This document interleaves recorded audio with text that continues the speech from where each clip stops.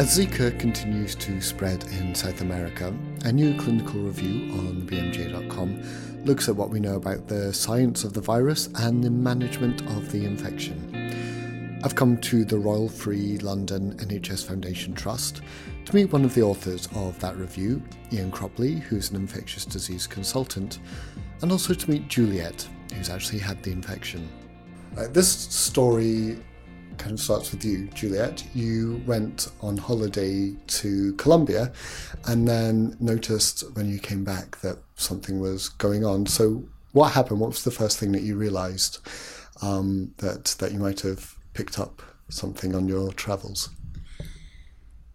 So literally I arrived back to London on Sunday and I started a new job on Monday. I was absolutely fine Monday, Tuesday, apart from the fact that I didn't sleep very well. I was sweating a lot overnight, and on day 3, so on Wednesday, I had all these aches and pains in my body. But because it was my 3rd day in a new job, I had to come in. So I came to work, and in the morning I noticed that it was a bit strange on my chest, and I thought, oh, maybe I got a little bit sunburned because I am a bit more red than usual. Then I came to work and I started to read all these introductory materials, and I noticed that I had red spots on my arms as well. And I wasn't feeling well. I really wasn't feeling well. I had aches and pains in my body. I really couldn't concentrate. It was a struggle. And around midday, I was more or less covered with the spots. And I decided to go down to A&E.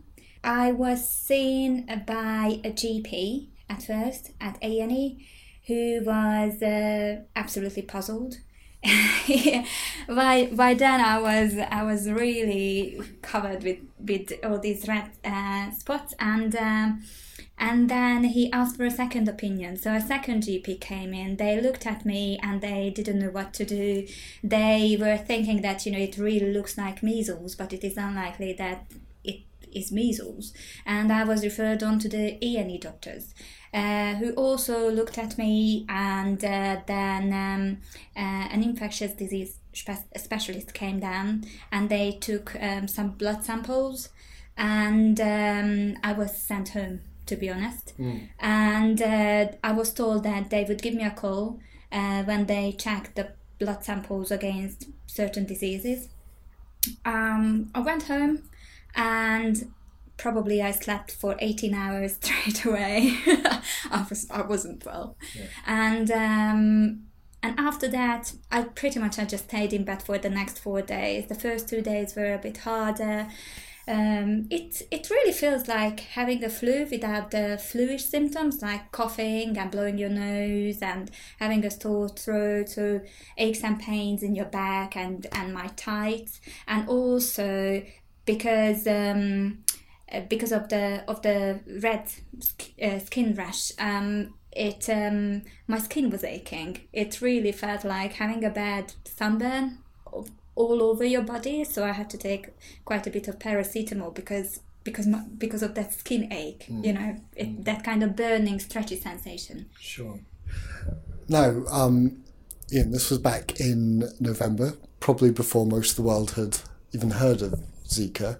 So when Juliet was coming in and presenting as a traveller coming back from the tropics, this sort of brings up the differential diagnoses here. So what would have been going through the infectious disease registrar or consultant's mind at that point? So the problems Juliet was describing are quite common. We see people coming back from the tropics very often with fever, rash, headache, and it can be any of a number of conditions, and there are actually quite a wide variety of conditions. Juliet had been in Colombia. We know that there is a lot of dengue virus and chikungunya virus in South America at the moment. Chikungunya has recently arrived there, and so we've been seeing quite a few cases of that. So we wondered if it might be chikungunya on the blood tests, or possibly dengue fever. But we also look at a website called ProMed Mail, which is a It's run from America, from the Infectious Diseases Society of America, and it's very good at posting early reports from around the world of outbreaks that are happening. We have a meeting once a week where all of the infectious diseases consultants and junior doctors get together and we discuss problem cases or cases that we can't diagnose. And it was at one of these meetings that Juliet's case was discussed, and we'd read about Zika on ProMed Mail, and we wondered if it could be Zika. We'd excluded most of the other common conditions by then. The testing for Zika is done at one place in the UK at the moment, at the Public Health Laboratory. And this was back in November when things were just starting and they were getting their tests up and running then. And we asked them, given that the chikungunya and dengue tests were negative and the other tests were negative, whether they might consider running Zika tests. And they did. And it was a few days later that we found out that Juliet's test was positive. At the moment, if someone comes back from abroad and has been travelling in South America, they're automatically going to think Zika virus. But how likely is it that it is Zika as opposed to dengue or chikungunya or any of the other things that you could have? The Public Health England laboratory has tested hundreds of samples for Zika virus in the current outbreak. So far, there are fewer than 10 positive results out of all of these hundreds. So the probability is very low. All of the people who've had blood samples submitted will have had compatible symptoms, but they are pretty non-specific symptoms. People are much more likely to come back from travelling with flu or a cold or traveller's diarrhea. And then the other infections are probably still more common, like dengue and chikungunya, and a range of other illnesses that need to be excluded. So I think it's wrong to assume that just because somebody's ill, having come back from Latin America, that it's Zika. There is a differential diagnosis, and it should be thought of in terms of the differential diagnosis. And I mean, you've mentioned there that chikungunya and dengue are part of the differential diagnosis, and actually the vector is very similar for all of these diseases. What is the similarity between these viruses and Zika? Zika virus, like these other viruses, dengue and chikungunya, are spread by mosquitoes, and commonly in Latin America by Aedes aegypti, which is a common day-biting mosquito. So people have to cover up and wear mosquito repellents to avoid getting bitten. These mosquitoes are very well adapted to the urban environment and breed in small pools of water quite readily. And the infections can be transmitted widely if there is a large enough pool of places for the mosquitoes to breed. Dengue and Zika virus are both flaviviruses, so reasonably closely related, which makes some of the testing difficult, as the tests for Zika and dengue can cross-react. Chikungunya is a different type of virus. However, again, it is a virus spread by mosquito bites, again, the Aedes aegypti. What's the reservoir of disease for these viruses? Is it in the human population, or is there an animal reservoir that is fueling some of this as well? Zika was first found in the late 40s in the Zika forest in Uganda, and it was found in a monkey that had been in the forest. And was identified then as a new virus. We don't really know where which animals it infects in the wild. Probably it infects primates, but also possibly non-primates. Since it's travelled around the rest of the world, it is highly likely that in Latin America the reservoir is purely human, so it's human-to-human transmission via mosquitoes, without any other sort of reservoir. So Juliet, you said you came and you got tested and got a diagnosis of Zika. How long were you unwell for, and what were the kind of symptoms as time went on? Probably I was really unwell for the first 4 days. I was really poorly for the first 2 days. I was thinking twice whether to get up and go to the kitchen and eat, and I just decided to stay in bed instead. So, and after that, it just, let's say for the first 4 days, yes, I was unwell and I was staying in bed, but I stayed at home for 7 days, I think. And for the last 3 days, I was just recuperating. I was feeling a little bit weak and worn out. But after that, it was gone. Actually, it is quite an easy infectious disease, relatively, yes. To tell the truth. So Ian, yes, as Juliet says, she didn't have some of the symptoms. So how does her experience sort of compare to what we know about the usual course of the infection?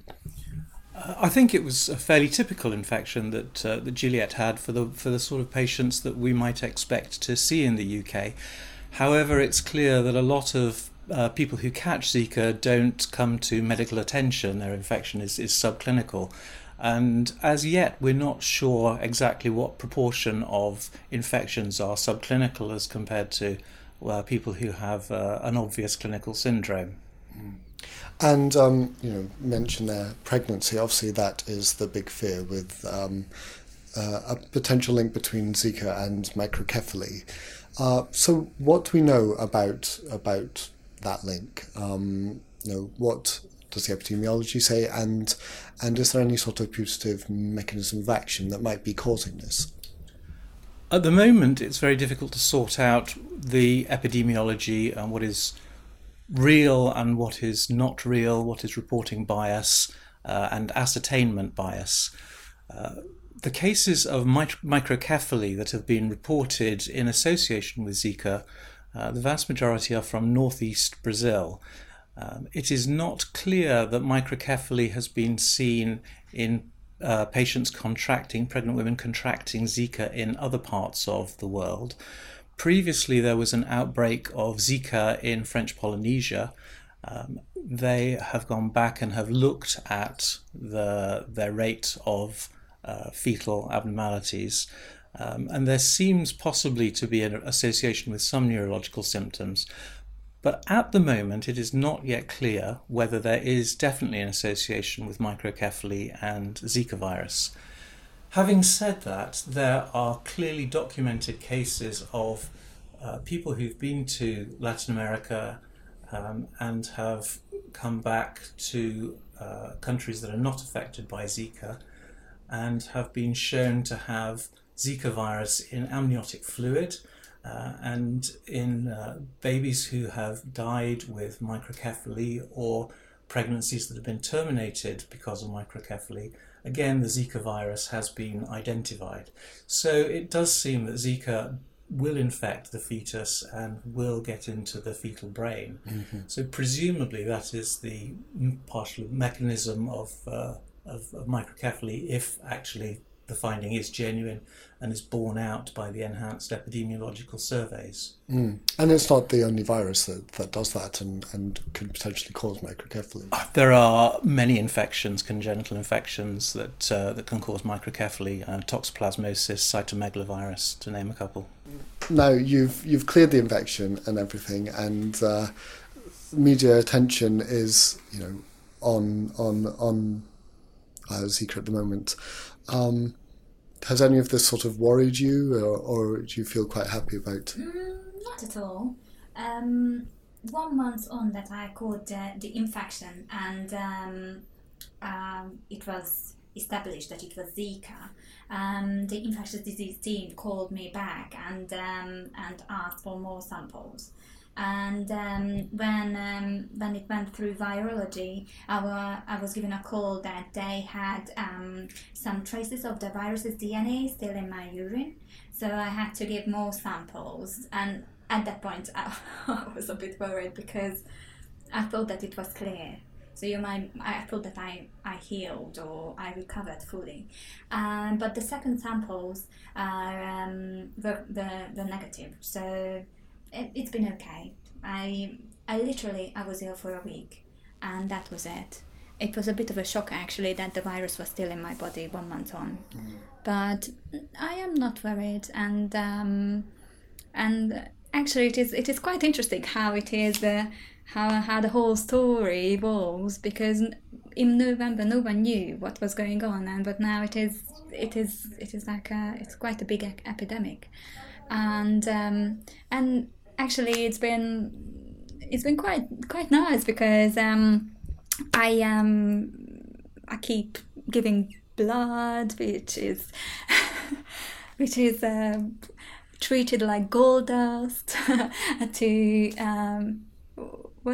to establish like a testing battery for the virus. So it feels that I am supporting science. They're using your blood to get antibodies so that you can do a reaction. They're using Juliet's blood to validate their tests, because there have been so few patients in the UK with confirmed Zika virus. We know that Juliet's had Zika virus. She has a good antibody response to the Zika virus. So her blood is a very good test of whether the tests work to tell us whether people have had Zika virus in the past. That's great. Yeah. So yes, Juliet mentioned the period of time that the virus remains in the body. So what do we know about that, and how long should people be concerned after travelling if they think they've contracted this? The incubation period of Zika, we think, is probably up to 2 weeks or so. And so if people are returning from areas where there is currently Zika virus, and they're symptomatic when they come back, or they develop a compatible illness within 2 weeks of return, then we should be testing them for Zika virus. The virus is in the bloodstream for a few days, maybe 7 days, but we say 2 weeks to be sure. It's certainly in the urine for longer than that, but not that much longer. It's been detected 10 days in the urine following the symptom onset. The real concern is in men, where it's been the virus has been shown to persist in semen for many, many days, many months, and there are documented cases of sexual transmission from men who have caught Zika virus in Latin America and have gone back to epidemic areas and have infected their female partners. So that has clearly happened. The advice for women is they are probably clear of virus within a month or so of returning. For men, it is advised at the moment that they don't have unprotected intercourse for a month following a return to an affected area. If they've not had symptoms, if they have had symptoms, currently the UK advice is to not have unprotected intercourse for 6 months. That advice may change, but it certainly seems that the virus can persist for a long time in semen and can be infectious in semen for a long time as well. This clearly has major implications for women planning pregnancies. And if their partners go to Latin America, and it is certainly worth seeking proper advice on this. The American guidelines also suggest that women who are pregnant should not have unprotected intercourse at any time during their pregnancy with a partner who has been to an affected area. Just better safe than sorry. Absolutely. They're very precautionary measures indeed, but we don't actually know for sure what Zika does, whether there is a link with microcephaly, although it's looking that way.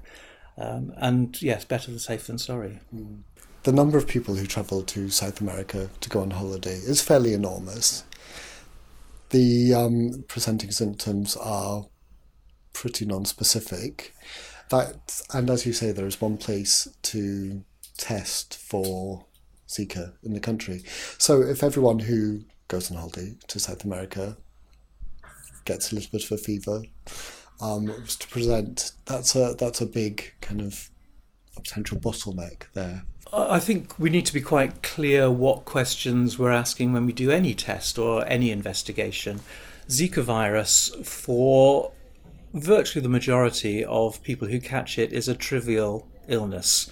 As Juliet described, it makes you unwell for a few days, but recovers there, and there don't seem to be many severe complications, apart from the link with possible Guillain-Barré syndrome, which has been described following Zika virus in a number of patients. Guillain-Barré syndrome occurs after other infections too, like Campylobacter and cytomegalovirus. But testing for that, because of the possibility of Guillain-Barré, I don't think particularly helps. We should target testing to people who are unwell on their return from affected countries, or within 2 weeks of return from the infected countries, to make sure that they haven't got anything else and to provide them with a diagnosis. And then the other group of people that we would like to try and test are people who are pregnant, who have been ill, or who are planning a pregnancy. Unfortunately, as yet, we don't have a sufficiently robust test to tell whether somebody has had Zika virus in the past, so in the recent past. So if they're over the symptomatic period, we would normally look for antibodies in these infections, and we're not sure how reliable that test is yet. We know that there is going to be some cross-reactivity with antibodies to other flaviviruses like dengue, and we also don't know yet whether a negative antibody test excludes previous infection with Zika virus. So there are questions there, but I think we need to be targeted to the people in whom a result is going to make a difference.